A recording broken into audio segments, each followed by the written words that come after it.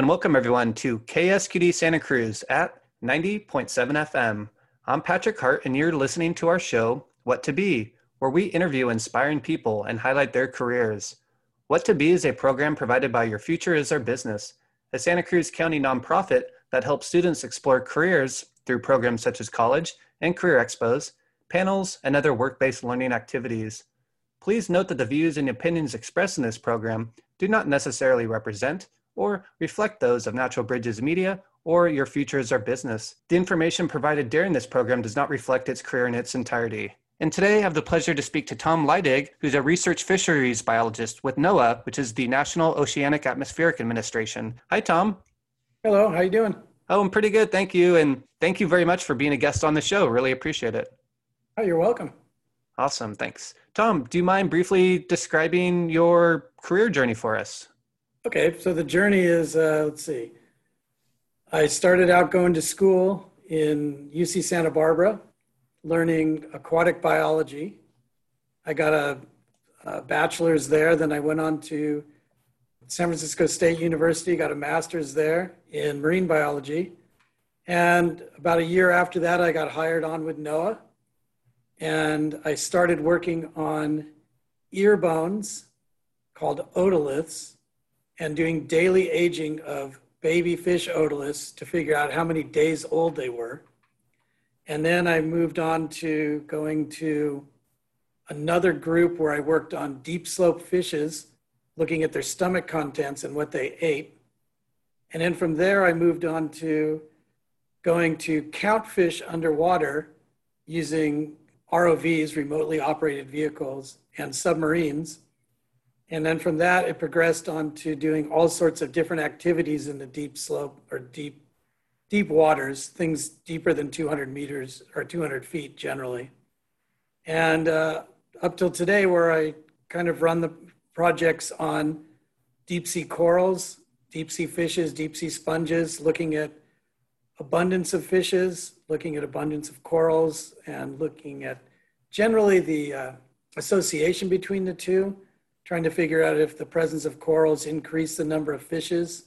And since I work for the National Marine Fisheries Service, part of NOAA, our mandate is to increase the fisheries. So that's part of my job, is to figure out the number of fish and ways that we can enhance the fisheries and the catchability of all the fish so that we can sustain the number of fish or even increase the numbers of fishes over the time so that we can have them to fish and then also to view and to go and look and just to have sustainable populations. Yeah, I think that's really great work. And so with a lot of this research, are you using like ROVs? Yeah, so since about 1991, I've been dealing in projects, a lot of projects that deal with ROVs, which again are remotely operated vehicles. They're basically cameras underwater attached to the surface vehicle with a tether. And so you can see everything the camera sees and it moves around. And we use those to count fish, get numbers of fish and densities. And then we also now, for the past 10 years, have been working on corals and sponges, doing similar studies and trying to equate the numbers of corals and sponges and the number of fishes to see if there's some kind of associations. Okay. And are you able to control those ROVs from your desk at NOAA? Not generally. Every once in a while you can, but you pretty much have to be either out at sea and then you talk to the pilots, or sometimes I've run the ROVs myself, but it is nicer to have somebody else run it so you can actually focus on the science and not think about the driving. And though we did do one cruise during the pandemic in last year in October, where we ran the cruise from our desks, but people were out at sea. And it was interesting because it was about a 3 to 4 second delay. So you would tell them to do something and then you'd wait, which seems like an eternity, and then it would finally happen. Because if you see something interesting, right? Excuse me? If you see something interesting, to have that delayed, be like, oh, wait, go back. Yep. And that's why you tried to keep it to the 3 second, but as with everybody who probably knows these days, computers are doing all sorts of funky things because everybody's online. And so it just seemed to drift that, you start out 3 seconds and then like 10 minutes later, it's 6 seconds behind, and then it's 7. And then it's like you tell everybody, oh, I got to reboot the computer. And then you reboot back to 3 seconds and then Oh man. so on. Yeah, it was interesting, but it was a way for us to go out and get data when it wouldn't have been possible otherwise because of the pandemic. Nice. I'm glad it worked out, it sounds like. And Tom, what's the span of your career so far? So I got hired in 1988, almost to the day. Well, it was September 4th, so pretty close to being 33 years ago. And working for the same group for 33 years. Oh, that's pretty awesome. And just seeing the advancement in technology and things like that must be fun for you, right? Oh, yeah. When we started out, we were using beta tapes and old VHS tapes. And now we've moved on to all digital. Yeah. So it's a complete change of what we were doing. That's pretty cool. And you were telling me before the interview that you've had, the opportunity to ride in submersibles to do your research, right? Yes. Back in, I'm going to say 97, I got my first shot at going down in a one-person submersible. Wow. And I had to learn how to pilot it. And basically the piloting isn't as bad. It's the life-saving equipment that you need to learn. So how much oxygen comes in, because if some of the listeners don't know, if you have too much oxygen, you can get oxygen toxicity. So you have to keep your oxygen levels right, and then you have to keep your CO2 levels right because you can pass out if CO2 gets too high. So there's all these different things that you have to control when you're in that kind of environment. It's very similar to being in a spaceship. Mm-hmm. They have to do the same kind of oxygen controls and CO2 controls that we did. Yeah, but I would imagine there's a lot of different sensors monitoring those levels. Is that correct? Yes and no. I mean, there's a bunch, but it's not as much as you think. They try to get them as streamlined as possible.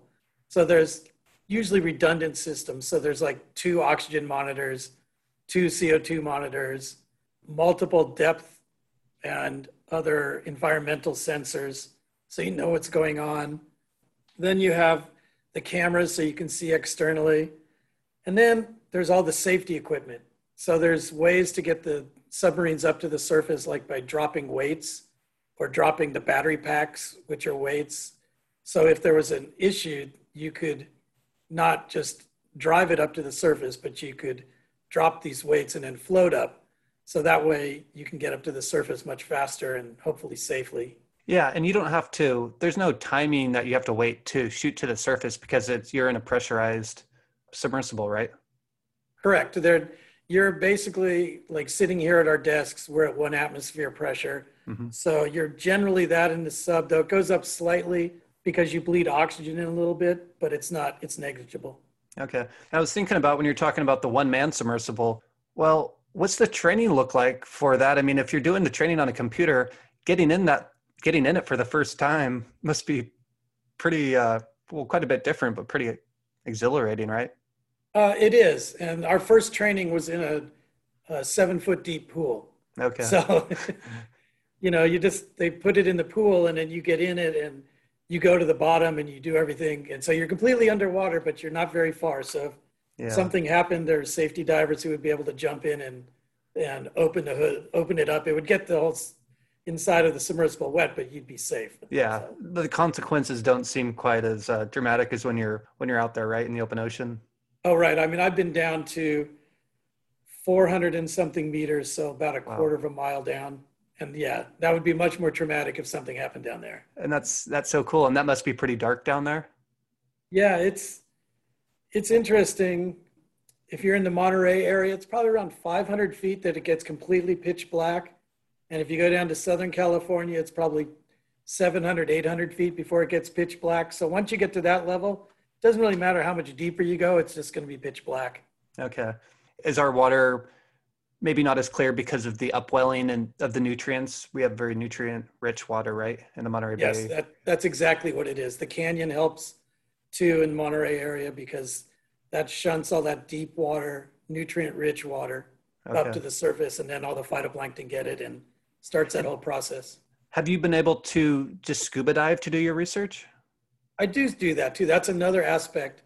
I work in basically southern Monterey Bay area along Pacific Grove and Monterey, counting baby rockfish. Oh, wow. So I look at the settlement, what's called settlement, because the rockfish that we have off our coast actually have internal fertilization. They're not like other fish. So they actually give birth to live larvae. And those fish swim around in the ocean for about 3 to 4 to 6 months. And then they settle into the environment, typically the kelp bed, but sometimes they settle to deeper water. And so once they settle to the kelp bed, I count them before they move into their adult habitats. Okay. Tom, where have you primarily done your research over the past 30 years? Is it just right here in our area, or has it been up and down the coast of California or beyond? So most of my research has been in and around Central California, but I've done research also. I guess the other main area would be in Southern California off the islands and on seamounts down there. But then I've done research, like one of our diving place for juvenile rockfish used to be off of Mendocino Coast. And it was really cool to compare the juveniles that would settle up north versus the ones that would settle in Monterey. And then I've also done work basically from Alaska to, I haven't gone into Mexico, but to Southern California, just different projects I've been on. And then also work in Hawaii. Got to do 6 years on and off with different projects in Hawaii. So, those sound like pretty great places to go for work. Yep. Can't beat going to Hawaii. Especially when you're on the clock. Yes, you get paid to go dive in Hawaii. It was nice. Yeah, your job just sounds really cool. Tom, do you want to tell us kind of what your typical day or week looks like? And maybe that's changed over the past year, but maybe not. Yeah, so basically I work most of the time in the office. And so whether it's this home office sitting here at my dining room table, or if it's in the office and working on the computers, analyzing data, writing papers, doing reports, and then also doing a lot of video analysis, since a lot of our work is getting video footage from either ROVs, submersibles, or AUVs, autonomous underwater vehicles. We get a lot of this video footage and still images. So we go and take all that data, analyze it, and then figure out whatever the question is we had for that research. We look at that. And then typically 1 to 2 times a year, we have a cruise. And the cruises can be anywhere from 6 days to 45 days, depending on the funding and who's involved. And so then I'll be out to sea for those days gathering data. And so that's basically kind of a typical day would be in the office, but for the year I go out a couple times. And then, maybe 10 times a year I go diving in Monterey to get surveys. Okay, nice. And yeah, you were talking about that a part of your work is, keeping track of the fish populations and help to grow those populations, right? Correct. When I do an ROV survey, I'll look at the numbers and the density of the fishes that are there. And then we give that information to the Pacific Fisheries Management Council, which then sets the quotas for the fishermen. And so it's kind of this whole group where we go out and we tell them how many are there, and then they go and figure out more the political side to figure out how many can be caught. Okay. Yeah, I had the pleasure maybe 2 years ago or so to help NOAA and volunteer to help seine the Scotts Creek River. Yes. Right. And then I think some of those fish, well, they could like wave a wand over to see if they were tagged, but then they would tag the fish that they needed to, and also do like counts, of different gobies and sculpins and different things. Right. Yeah. They put a tag in their snout. Yep. Okay. And then are there buoys out in the ocean that help keep track of where these fish are moving to and from? Not buoys per se. I mean, the big buoys out there for the weather, but there are projects that people have tagged, like the salmon and the trout that you're talking about. They have tagged them, and so they put receivers out in the water that then pick up that tag as they go by. So they can tell if the fish is in that area generally. And how are the salmon populations doing, like over the past, I guess, since you've started doing your research? They're kind of in decline generally. I actually worked on salmon for a few years, and with the droughts and things, the coho salmon that we have along the coast, the numbers seem to be less, so they're still holding on. I mean, they've been low for a long time. So if we get some wet years, I think they'll rebound even better. But there's been a lot of habitat restoration, those kind of actions, and it's helping, but the numbers are still low. We'd love to get them up higher. And what do you attribute that to primarily? Is that potentially rising global water temperatures? So a lot of it is, I mean, there's so many different things, but yeah, global warming is part of it with increasing temperatures. But then there's also diversion of water. I mean, we need water to drink, so we have to, we have to take some of the water. And when you do that, then there's less water, so the water that remains can get hotter, and because there's, it's not as thick or deep, I should say, not. So there's that. There's fishing. People fish and they take the fish out, so there's less of a population to spawn. There's habitat degradation. There was habitat degradation, though we're doing a really good job now of getting that back to the pristine, or not pristine, but toward what it was pristine back in the day. And so that's helping. Is that what and then there's a lot of other factors. There's diseases that go through the population periodically, which happens with a lot of different organisms. And Tom, would you share with us some of the skills that you use in your day-to-day work? So the skills I would use in the general word processing, when I'm on the computer, just kind of Word and Excel.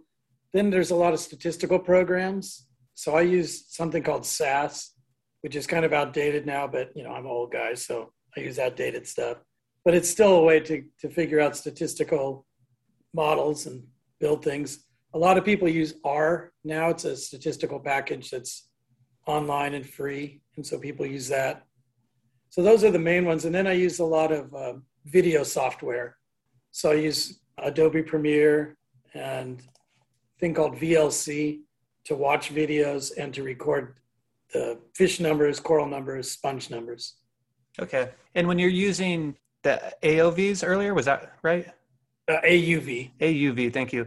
So you kind of know where you want the AUV to look for things, and you can program that in, and it'll follow that path. And then is it your job to review that recorded video, that data?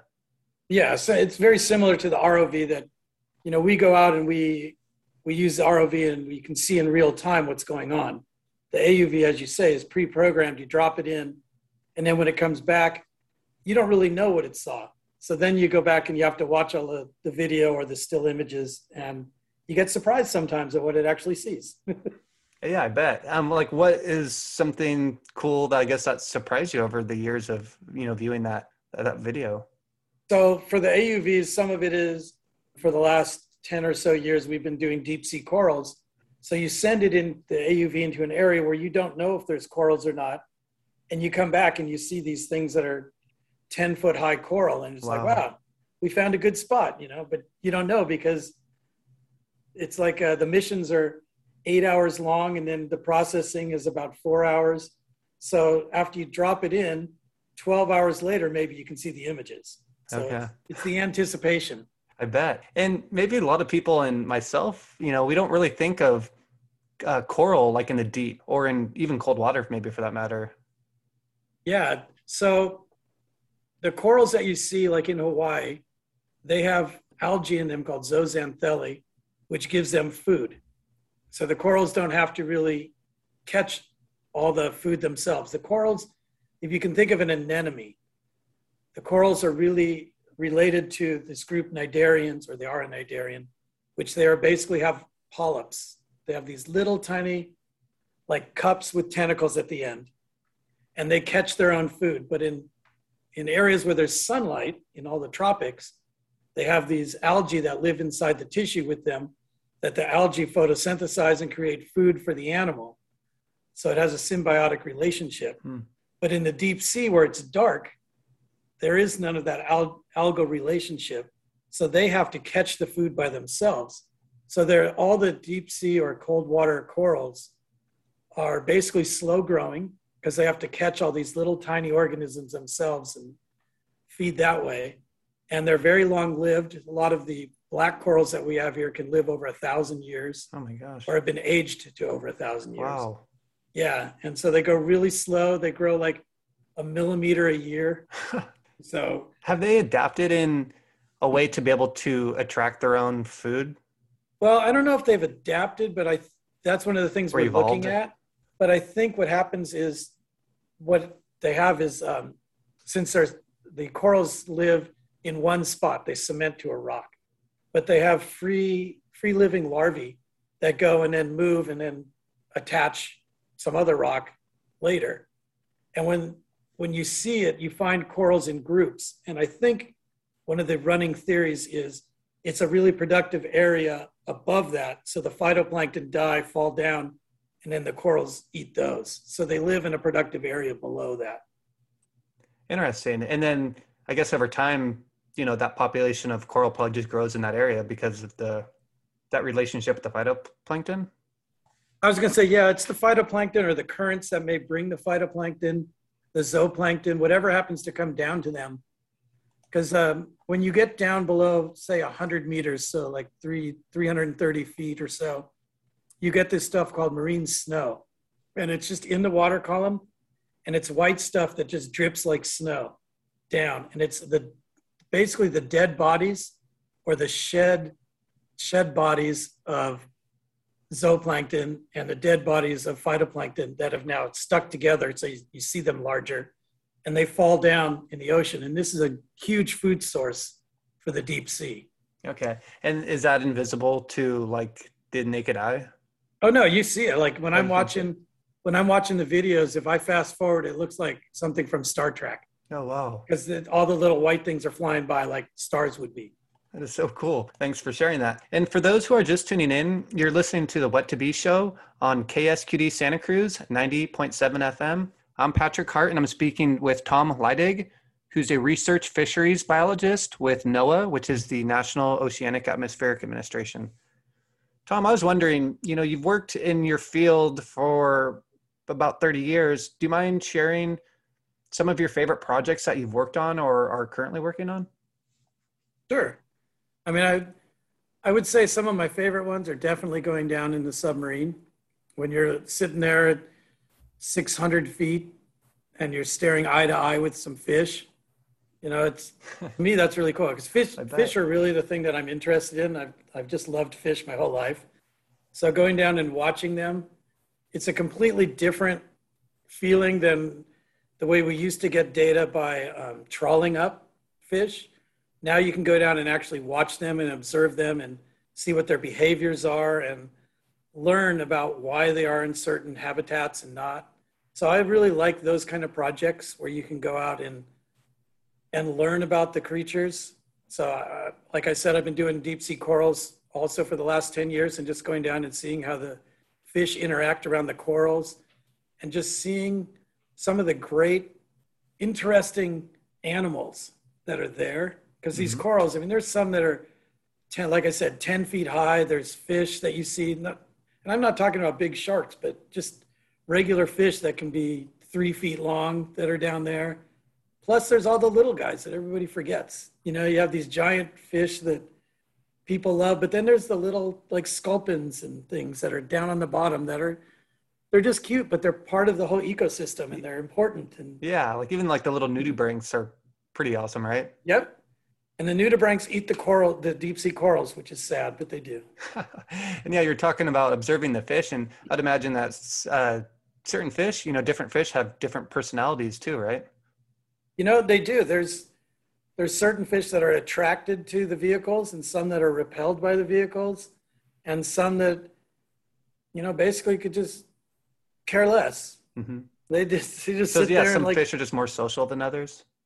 There definitely are. There's fish that are in schools, they're social with other fish. And then there's fish that seem to want to come up and check out what's going on, I guess is the best way to say. Because when I've been diving, if you ever go diving in Southern California, there's fish called Garibaldis, which is our state marine fish. It's a big orange fish. And they just love to check you out. I mean, you just go swim by. They come off the reef just to come and look at you. And it's like, okay, hi. That's so cool. And how big do those get? Maybe a foot. Okay. But if you're anywhere in Southern California and you go by the water, like any of the piers or any of the marinas, and you look in there, you'll see bright orange fish every once in a while. And those are the Garibaldis. And do they come up this way? They don't really get past Point Conception. Maybe in an El Nino year, you might get a few, but generally they stay south.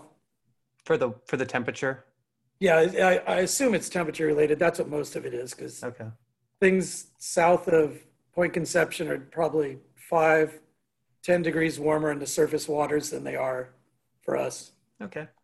Tom, what advice or resources can you give to students who are interested in pursuing a career in marine biology or any of the other related things that you do? Yeah, sure. First thing I would say, this is what I tell everybody, is go and meet some people.